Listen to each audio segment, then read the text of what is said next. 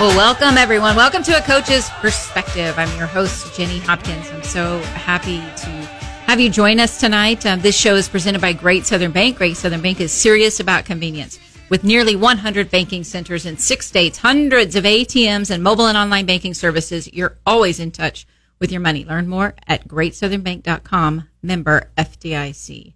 We're very grateful for our sponsors. We're going to talk about them throughout the show, but we want to thank Highland Dairy, Craig Lehman with Shelter Insurance, Bill Grant Ford in Bolivar, Story Construction, West Logging, Greg and Melinda Burnett, and Springfield Yard Cards. So I'm very excited about our show tonight. We're going to tell some more wow stories. What or why is what that stands for. Just some interesting sports stories. Maybe some are funny, some are inspiring.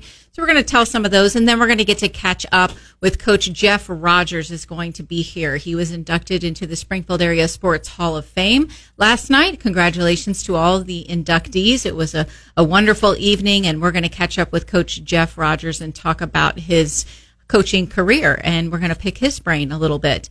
Last week, we had Coach Thomas Brock and Coach James Arnold, the men's and women's basketball coaches from Columbia University, and we had a wonderful time catching up with them, hearing about all the great things that they are doing, but getting their perspective from the college game in basketball. So that was a tremendous interview. I really enjoy sitting down and talking with those guys. And if you want to listen to that episode, which I think you do, go to the website at coachesperspective.com and listen to it under previous shows. You can also go find it on Apple Podcasts, Spotify, Verbal, and Helium Satellite Radio.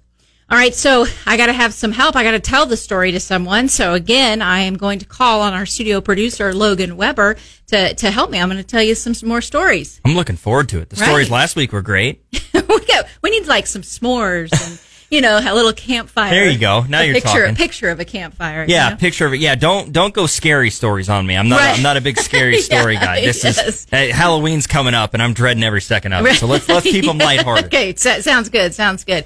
Well, this one is kind of funny. This sounds like something that my dad would do for sure, and I know there's a lot of people that will relate to this. There was a local dad, and he wanted the kids in the neighborhood to be able to shoot some hoops. Right? That's easy. Let's play some basketball, play some pickup games. So he wanted to do it safely. So he wanted to put up a goal, and he did, on this dead end street, and it was near a fence that was bordering this other neighborhood. And there was a man in the neighborhood on the other side of the fence that reported the basketball goal because it was against the regulations of that neighborhood. He wanted the police to take it down. So there was a little bit of pressure, right? So boo to that guy. All right. But this dad was very creative. There was nothing illegal about parking a car on the street. And so he was very annoyed with this guy who was preventing his kids from playing basketball. So he bought a car for a few $100s, had the shop down the road weld the basketball hoop into the trunk of the car. And there aren't any parking rules for that street, except that a vehicle can't remain in one place for more than 14 days. So every 14 days, the dad would move the car to the other side of the street as it would barely run. So he would get it over to the other side of the street every 2 weeks. So many folks in the neighborhoods now, they shoot hoops nightly, and it's become kind of a neighborhood place to hang out. And the police have yet to do anything about it because they're just not doing anything that violates the neighborhood rules. Man, that's using the full capabilities of the dad brain there. I love that. That's the old military moniker of the improvise, adapt, overcome philosophy, right? And implementing it for the good of your own kids. I love that. And I think it would be, I hope that neighbor ended up seeing what a healthy thing this was for the neighborhood kids, to come in and shoot some hoops and enjoy themselves. And so good for him. He definitely gets a medal for being a cool sports dad. All right, so I'm going to tell you another story. This is a story actually that my grandparents used to tell. They lived when they lived in Bentonville. My grandfather was good friends with Bear Bryant. You ever heard that name? I have heard that name. Yeah. Yeah. So they were friends. They were both coaches. And Coach Bryant came to visit them once in Bentonville, and he was talking about this story. And it was just one of my favorite stories. It's not necessarily an on the field story, so this is more off the field.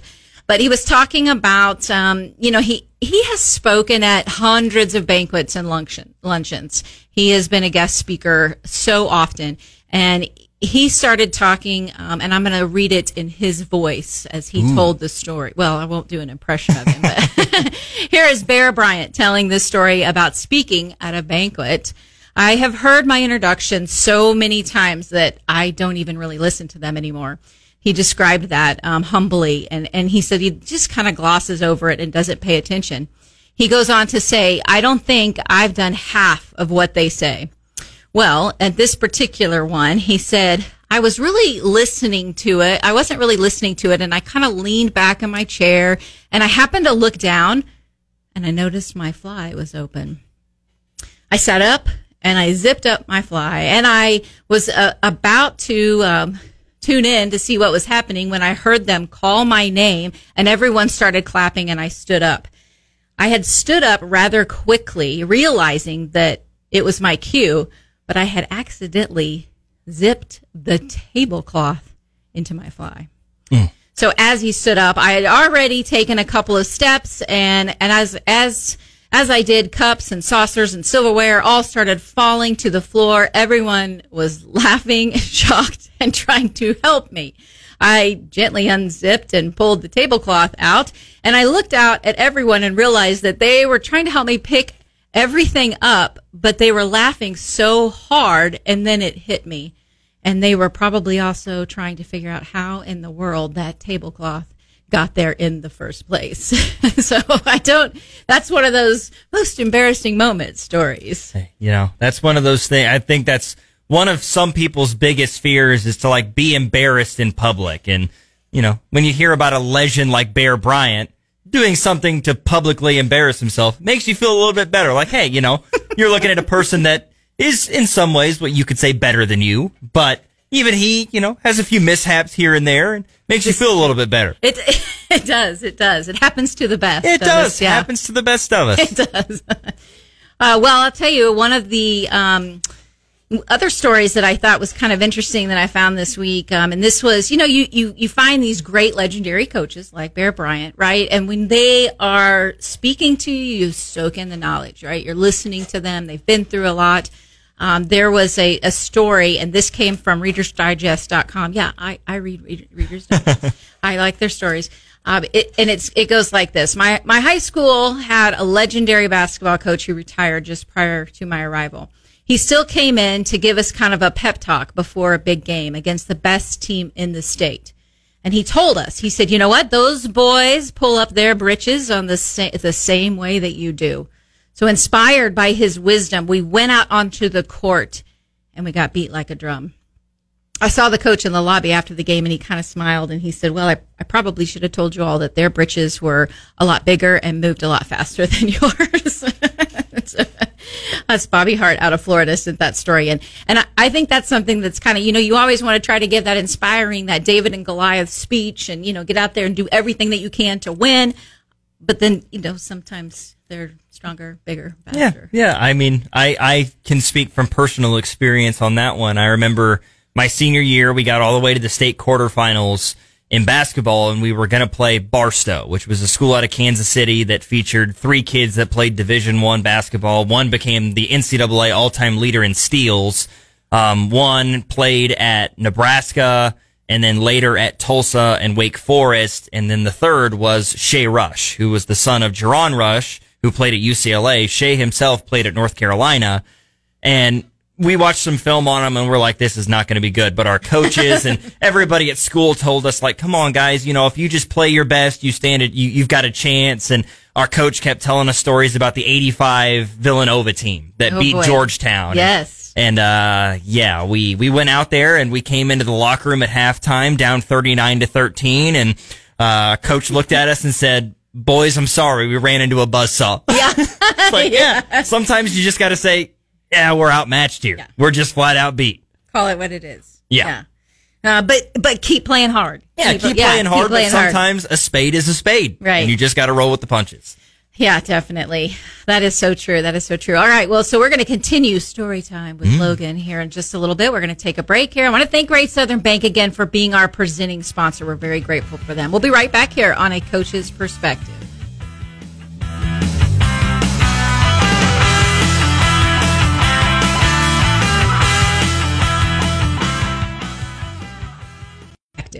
All right, so in this segment, we're going to have another few wow stories, like what or why, and just sharing some little short stories. Some are funny, some are inspiring. We like to, have some motivating ones as well. So I am grateful that Logan Weber is indulging me and letting me tell some stories. I'm here. I like them.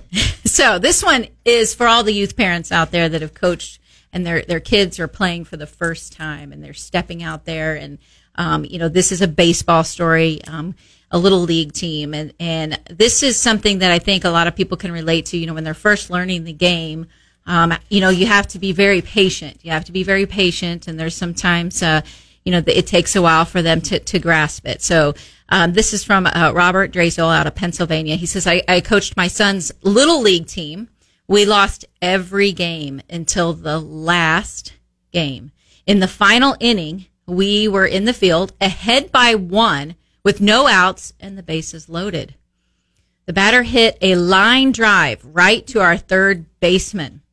All right, this was one of the girls that was on this little league baseball team stuck her glove out with one hand and covered her eyes with the other.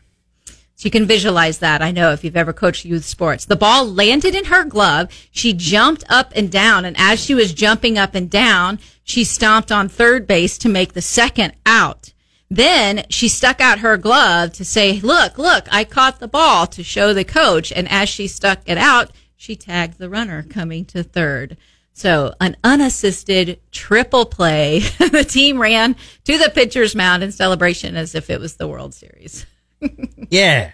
I got no other words for that. That's right? A great story. I like that one.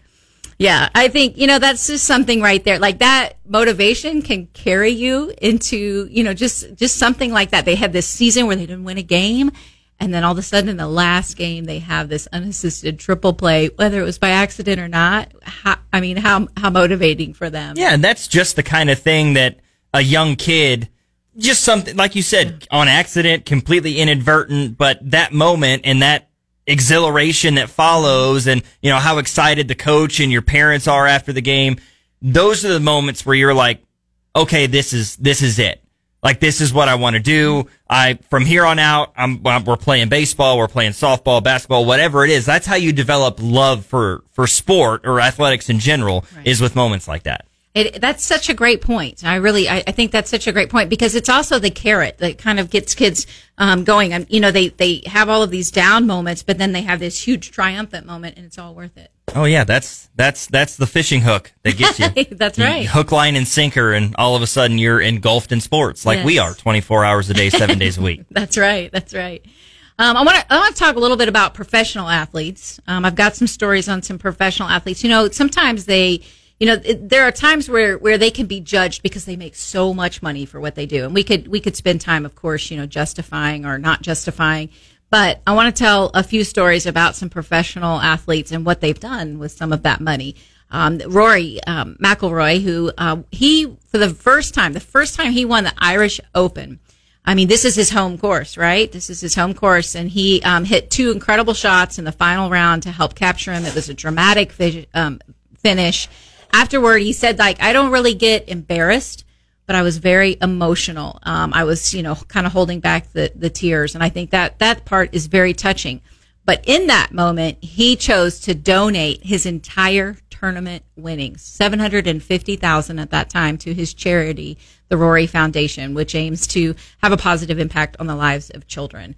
And I think that's pretty incredible that you can, it means so much of you to win your home course and you're in a very emotional style. And then he turns around and says, donate all my winnings to the foundation. Yeah, that's so cool. And you love to see that in sports, with these athletes to go out and like that example with Rory of he went out and he won that tournament. He played to the best of his ability, gave it all he had to go out and win that tournament and the monetary value that comes with winning that tournament, but decided that, in that moment it needed to go to something greater than himself. And you see athletes do that so often nowadays. And it's one of the cooler things. Earlier today, they announced that Patrick and Brittany Mahomes had donated some like $1.5 million to the Boys and Girls Club. And, you know, they don't have to do that. These are people that play a sport for a living and earn, that's how they earn, you know, that's how they make their money. That's how they live. That's how they put food on the table. And they get paid very handsomely for it, yes. But at the end of the day, that's still their money that they went out and earned.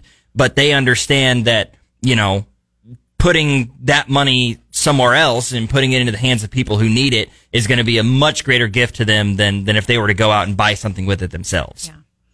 And his emotions kind of capture that what sports really is about. I mean, I think if I won something, somebody was handing me a $750,000, I would cry too. $750,000. But he wasn't crying because of the money. He wasn't emotional because of the money. He was emotional because of what it meant winning that tournament. And that is a priceless feeling and what sports can bring us. A Washington Nationals, Bryce Harper, Major League Baseball player. He also has a little bit.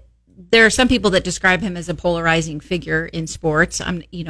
Not that we want to debate that back and forth, but one of the things that I think is very impressive is that there was a story that was written about him saying the other side, that you see from him.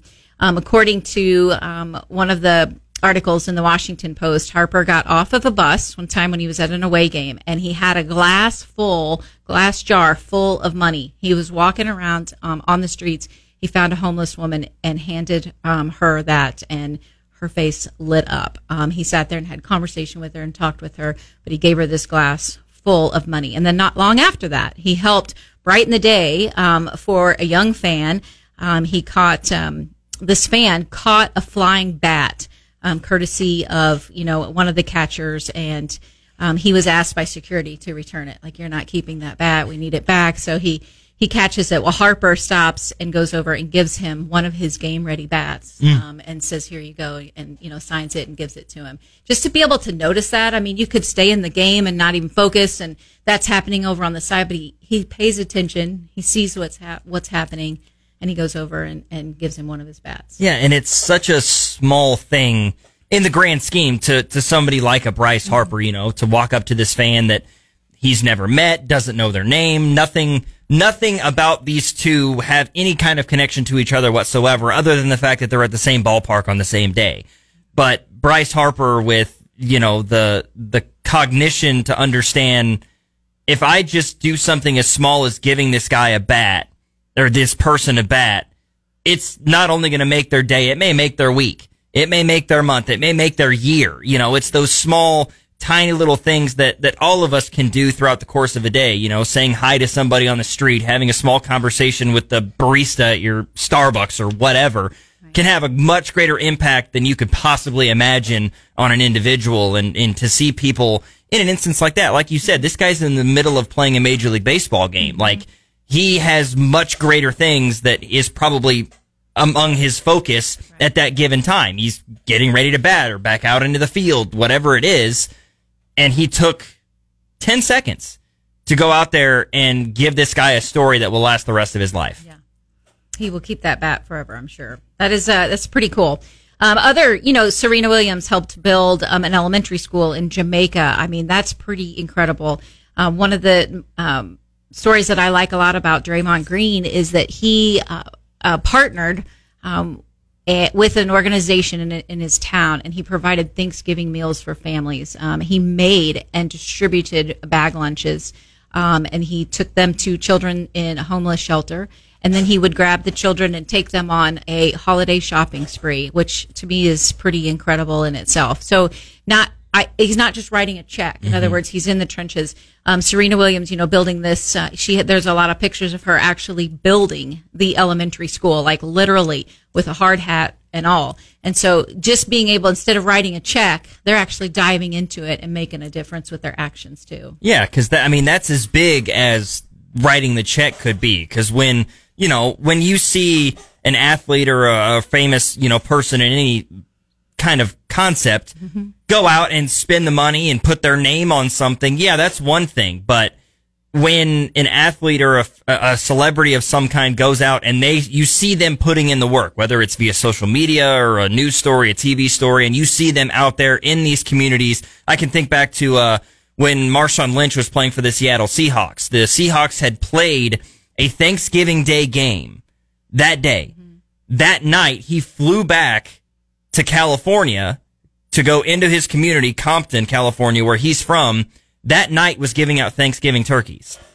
I mean, that's the kind of thing. It's a different mindset when you see a famous person, an athlete, a musician, an actress or actor go out and, yeah, they're putting their money where their mouth is, so to speak. But when they're actually there, boots on the ground, interacting with these people, it not only, I think, generates a greater sense of respect for those individuals, but also a greater sense of giving, because it's one thing to have your name on it, but when people see you out there doing it, it may entice them to go out and get involved themselves, become a part of that organization, because they know, okay, it isn't just the Marshawn Lynch Foundation. It's not just 15 in Mahomes, which is, Patrick Mahomes. They see Mahomes out there doing these things in public with the community, and it makes them want to get involved also. Yes. And they have to enjoy that aspect of it. I almost feel sorry for the ones that just write a check and say, there you go, I'm going to help me with my taxes.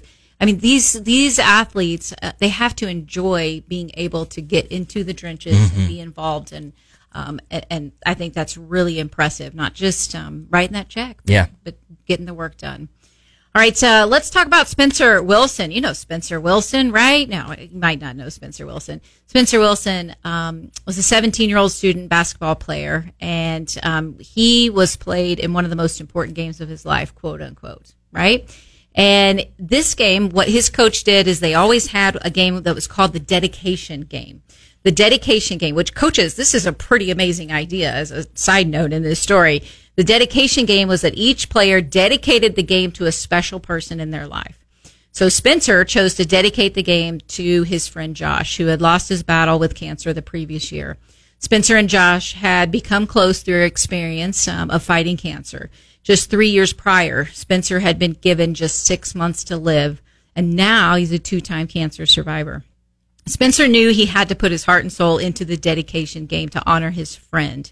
The team that they were playing, was fast, was strong, was talented, but they were only trailing by a point with just seconds left on the clock. Spencer got the ball and he launched it from half court.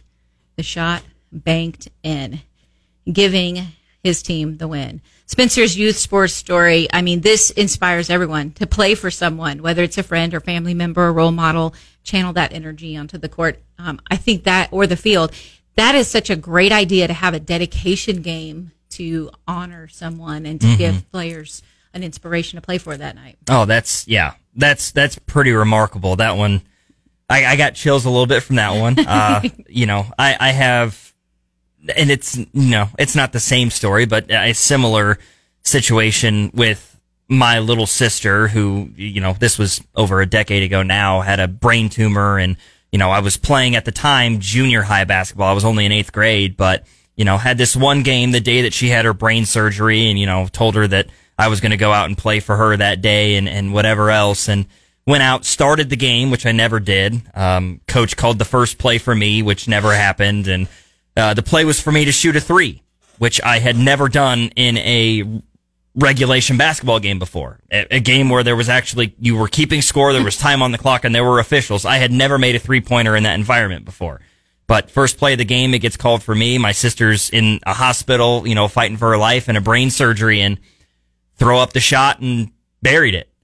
Corner 3, made it. First 3 I'd ever made in a game in my life, and in that instance, I felt like I did right by her, and at the same time felt like she was going to be okay. And now she's a 20-year-old college student, a giant pain in my butt, but that's the kind of stuff sports can do for you, and that's a tremendous story. It just made me think of one that's a little bit similar in my own right. That is a beautiful story, and I sure do appreciate you sharing that with us tonight.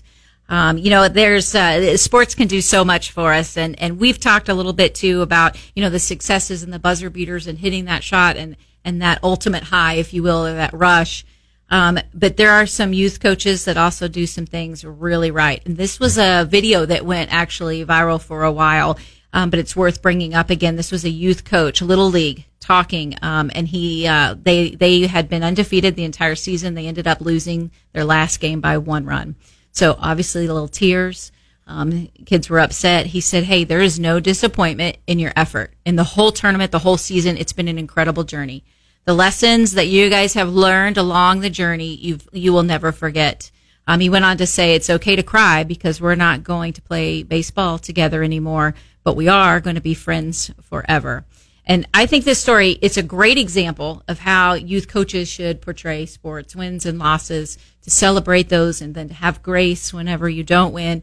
But to be able to say we're friends forever, we've made some memories for a lifetime, it really kind of captures an underlying meaning of what we should be thinking about during youth sports. Oh, without question. Yeah, I mean, there's definitely importance to youth sports and the fact that you're trying to help these kids get better. You're trying to teach them the wins and losses and those sorts of things. You're always trying to win, even at the youth level, but also very important. And that's what I love about that story, is teaching, those young kids that that's not all that it's about. It's about going out and enjoying being around people that enjoy you, going out and playing with your friends and enjoying playing the game.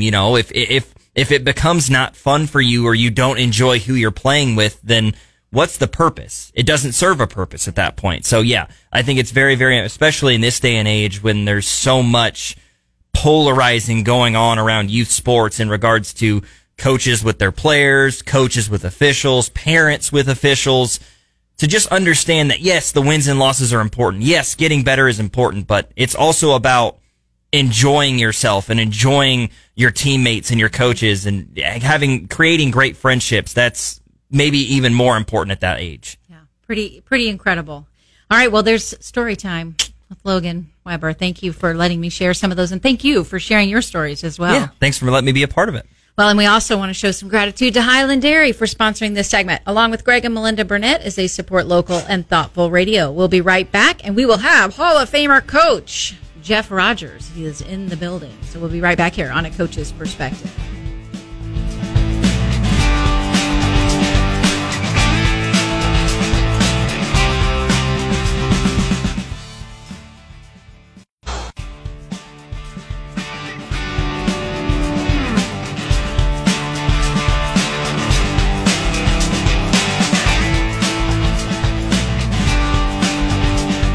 Welcome back to A Coach's Perspective. I'm Jenny Hopkins, and this segment is sponsored by Highland Dairy. It's owned by dairy farmers, and they've been providing a great selection of nutritious dairy products since 1938. It's a proven fact. Scientific studies, professional dietitians, they all agree that the ideal sports beverage recovery drink available to athletes after a workout is chocolate milk, and Highland Dairy has the best tasting chocolate. And they're a proud sponsor of A Coach's Perspective.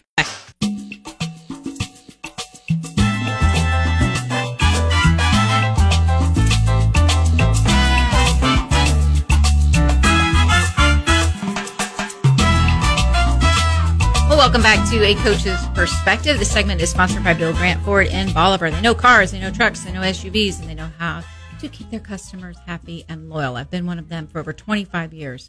Give Kelly Grant and Shane Rainey a call. They will take care of you. 417-326-7671. We also want to thank West Logging for sponsoring this segment. Go to westlogging.com. Contact Danny West for a free consultation. He will treat your land like his own. And we also want to show gratitude for Craig Lehman with Shelter Insurance as well. I want to thank Logan Weber again for letting me have story time the first half of the show. We told some wow stories, and sure do appreciate that. But right now, dun, dun, dun. Cue the music. We've got a Hall of Famer, multi-Hall of Famer in the building, and we're very excited to welcome Coach Jeff Rogers, and the newest inductee of the Springfield Area Sports Hall of Fame as part of the class of 2023. At 22 years old, he was hired at Glendale High School to coach soccer, and we're talking 1,000 wins later. I could list all of the accolades, but I think one of the most important stats that's probably not in the books is that he's had over 1 million impactful moments with athletes, and that is what he is known for, is coaching those people and not just players. So welcome, Coach Rogers. I appreciate you having me. Yeah, I'm excited, and it was a great night last night and your induction, and I really enjoyed listening to your interview. The Springfield Area Sports Hall of Fame moved to an interview style instead of speeches. You did a great job with that. Just congratulations on another Hall of Fame. Well, thank you.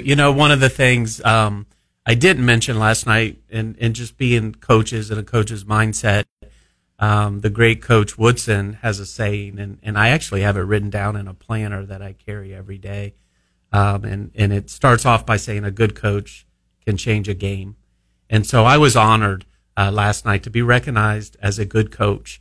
But it's the second part of that quote that has really been my life's mission and passion. And I hope to portray that when we talk about Glendale soccer. The full quote is, a good coach can change a game, a great coach can change a life. Mm-hmm. And so that's really, it's what I get out of bed every day. It's why I show up to fields, because the relationships that we have with kids, it's those quick 4 years, but it's a lifetime. And that's what I'm most proud of about our program and hopefully what we're trying to do. Well, and I think you've been very successful at that, because yes, you do have a long list of accolades, but it is that impact you've had on a lot of your players. First off, just the most basic question: why soccer? What is it about that sport that you love so much? I grew up playing it. So I went to a private school in South Florida, and we were known for two things: soccer and basketball. And growing up in South Florida was kind of a melting pot of just different cultures. We would go to parks and just play. And so we were young, we were in shape, and we would be out there playing against 40, 50-year-old guys. And they would take breaks and smoke cigarettes, and they still just ran past us. And but it was so cultural, the love for the game. The Fort Lauderdale Strikers was one of the original MLS teams. And so in high school, that's what we did on Friday nights. We would go and watch high-level soccer and some of the great names of players that would come to the U.S. So for me, it was a game that I grew up playing, that I loved. My senior year, we actually won the first state championship for our high school, and they've only won one since. Wow. So that's something we're proud of, a lot of the players that I grew up. When I went to college, I ended up switching and playing lacrosse for 3 years. So once I came here, it was nice to get back to the game. And they call it the beautiful game, but it's something I love, and just being around kids and sharing that joy. And you started in 1988 at Glendale, and you were an assistant for a couple of years, and then in 1990 became the head coach. You've been there ever since. And then, you were coaching for 6 years, and then they added girls, and so you've been coaching boys and girls. Tell me a little bit about what that experience was like when you first started coaching girls. Yeah, I mentioned that last night in my speech. I grew up with all brothers, and my mom had two brothers, and my dad came from all brothers. So I walked down on a field, had 35 high school girls, and I was a fish out of water. So I went home and I told my wife, I'm like, I don't think I can coach girls. I can't figure them out. But you never will. No, yeah, well, fully. The unique thing is, and I think in God's infinite wisdom, just a few months after our first season, our daughter was born. So as I had to learn to become a dad to a little girl, it just translated into coaching. And for me, we'll finish our boys season and I'll go into that girls season. But being a part of a program, I have those kids where the brother played for me, now the sister. I'm well into second generation where mom and dad played for me, yeah. And now I have the kids. So I love it. It's a lot of fun. It is a lot of fun. And I think, I've coached both boys and I've coached girls, and I mean, there's a lot of joy in both of them. Yes, they are a little bit different. You got to have sometimes a different approach. But there's a lot of joy in coaching both of them. Absolutely. So what's your secret to longevity? You've been at Glendale your entire coaching career. What's the secret to that? I do say this a lot. I have a teaching cert. I just never used it. Right. And so when Dr. Matthews hired me and sent me to a place called Glendale, at that time, I think for every opening in Springfield Public Schools, there was 100 applicants. And so, and the outlying areas were still small, which now they're huge. All the Willards and the Republics and Ozarks and Nixes have just blown up. So then I just ran off and started doing other things. But I know when I talk to a lot of my colleagues, I think being in the buildings every day, 8 hours, 9 hours with kids, and a lot of times they're just wore out by the time they get to the field with their kids. And for me, I'm looking forward to getting to the field, to being with them. So I think for me personally, I can see that that's probably added to my longevity. Well, you got to change a little bit of that story, because you say you never used your teaching education. I would say you use it every day. I mean, you are a teacher, right? Correct. Yes. That is true. I mean, because I think that's one of the best parts. I've asked some of your former players to describe you. And no kidding. Almost every one of them said he's a teacher of the game. He is a teacher. He's a caring person. He's a father figure. He's someone I can count on. And I think being a coach that's known as a teacher of a sport is a high compliment. No, I appreciate that. Yeah, high compliment. Okay, so what do you love about coaching kids? Like, what are your moments of, this is why I do this?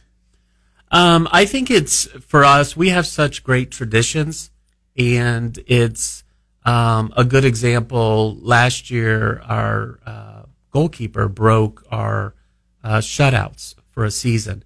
So that was set in 1991 by Josh Hay. He had 17 shutouts in 1991. And then in 2017, Gage Patterson tied him. So 17 shutouts at the level that we play at is hard to do. And last year, one of our seniors, Cole Vincel, he not only passed them, but he ended the season with 20 shutouts. Wow. And the neat thing for me, when you talk about tradition and kids loving our program and following and wanting to give back, both Josh and Gage reached out to Cole to congratulate him on beating their record that stood for all those years. And Gage's parents showed up to one of the games and waited afterwards to congratulate Cole. So for me, I think it's that whole family aspect that no matter how far our players are removed from the program, they still want to give back. They still want to postseason. My phone will kind of blow up, with a big win, hearing from all the kids. So I think I'm proud that we've created that family culture, and our players want to give back and acknowledge and just keep those traditions going. I think that just gives me chills, because you have created such a culture there that is something that they appreciate doing, and it means a lot for them to be able to come back and say, you did it, you broke this. That's really incredible. That's part of the culture. It really is. And I think, it's easy for me from a coaching standpoint, because we have such great traditions where kids want to leave their names in our book. Yes. And we talk about that. And then we talk about our senior classes wanting to leave a legacy. And so in my tenure, I've only had 6 senior classes that haven't won a district championship. And that's phenomenal. When you think about it, over my 33 years as a head coach, that only 6 classes, and those games were down to golden goals or PK shootouts. And that doesn't mean that you're going to win every time in postseason, but our kids take so much pride in how we prepare them for postseason. And I've always told people, if you're going to beat Glendale in postseason, then be proud of it, because I think we're going to put out a good product when it counts. Right. Always. So let me ask you this. You're coaching athletes. How would you describe, and I want, all those young athletes and parents of young athletes, get out your paper and pencil. How would you describe a successful athlete? What attributes do they have to have? The big thing that we talk about with our kids is their work ethic, but attitude, body language. I mean, there's so many of those little things that we try to instill in them, and I think we live in a culture right now where everything is about me. We see that even at the college level now. There's collegiate athletes making more money than professional athletes with NIL contracts, and endorsements and things like that. And so we want our kids to be humble. We want them to work hard. And sometimes you just have to wait your turn. Mm-hmm. And what we look for is that positive attitude. Are you sitting on the end of the bench with your, arms folded, or are you in there cheering? I mentioned Cole Vincel, who scored 20 or had 20 shutouts for us last year. His junior year, I would get more compliments from opposing fans. He would be standing up with his gloves on as a goalie. So most goalies aren't going to put their gloves on until they go onto the field. But he had this attitude that I'm ready if needed. And he was standing up cheering and encouraging his teammates. And that's the ideal player that you want in your program. So he was setting a tone that was contagious. The other thing I love is we'll be 10 minutes into a game, and I'll have kids get off the bench and start warming up. I didn't tell them to do that, but they're signaling to me, hey, Coach, I'm ready. If you need me, I'm ready to get into this game and make a difference. And that tells me everything I need to know. Because a lot of times as coaches, we'll look to a bench and say, hey, I need you to get ready. But when I have players that are taking that initiative and they're getting up, they're challenging me to say, hey, Coach, I'm ready if you need me. And so for me, I think I'm a big attitude person. And then we really preach just having fun. So if our kids are out there having a good time, they make me look good. Because I think what we're seeing a lot at the youth sport levels and at the high school level is just a lot of screaming and dictating of what we want kids to do. And I don't operate that way. In this setting right here, if I'm screaming at you, you need to say this and you need to do that, you can't function. And so we really try to create, we do a lot of pressure, positive pressure on our kids, but we want them to have fun. And if they're out there running around having fun, then that translates into all those victories and a lot of those things I was recognized for last night. I think it makes such a difference to be able to bring that element of fun. And I mean, I really do. I mean, because your players always play hard. They're always going to hustle. They always have good attitudes, and part of that is that culture you've created. But to have that attitude of, yes, this is also fun. We can enjoy it. Well, there was a statistic that I read not too long ago that at age 12, we're losing 70% of kids to organized sport. And so that's telling me that either we're putting them in a situation for failure. So it's either a negative environment, maybe from coaching, maybe from parents, too much expectations. But at age 12, if we have kids walking away from a game that they should love, it should be no matter what the sport is, or multiple sports, we want them to be playing. That's one of the neat things about like St. Louis. You could probably go up there and find a U60 over men's 60 league, or and that was one of the things in South Florida. People play sports for the love of it. Yeah, isn't that nice? That is wonderful. Well, this went way too fast, Coach. Oh, we're already done. I know, right? Logan, can't we do something about that time? No, Coach, I'm just kidding. I appreciate you being here. Please come back. Yes. Because I didn't even begin to pick your brain, and you have so much knowledge and wisdom. I would love for you to come back and let us continue anytime. this. I appreciate it. Thank you. Coach Jeff Rogers, and congratulations, one of the newest members of the Springfield Area Sports Hall of Fame. So we're going to move into our post-game talk, sponsored by Story Construction. You can go to Story, STOREE.com for more information. You've got to call Story Construction for your next project. And don't forget, you can go to acoachesperspective.com for show lineups and previous shows and information there.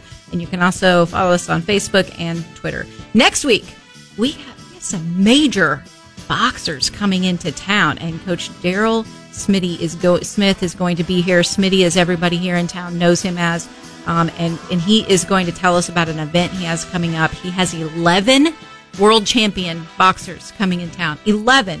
Absolutely incredible. All right, so moving into our post-game talk. So we told some sports stories tonight. We also profiled a Hall of Famer and his story through coaching. Here's your challenge this week. I want you to think of a time that you had your own story in sports. Think of a time that stuck with you. Maybe it was funny. Maybe it was inspiring. Maybe it had a lasting impression. Whatever it was, reminisce about it. Share it with others. Sports are the ultimate platform for life and how we get to grow and how we get to develop. We need to capture those, and we need to find that the essence that it gives us. Sometimes That's hard. Sometimes it's easy, but it's always motivating to make sure that you're going in the right direction. So capture and embrace those moments and be grateful for all of the time that you have had in your sports and what sports have done for you and what sports have done in your life to help you go into the direction you are. So that's how champions do it. I'll remind you, as I do each and every week, be a good human. Live your life like a champion. Live like a human champion. This is Jenny Hopkins, and this has been A Coach's Perspective.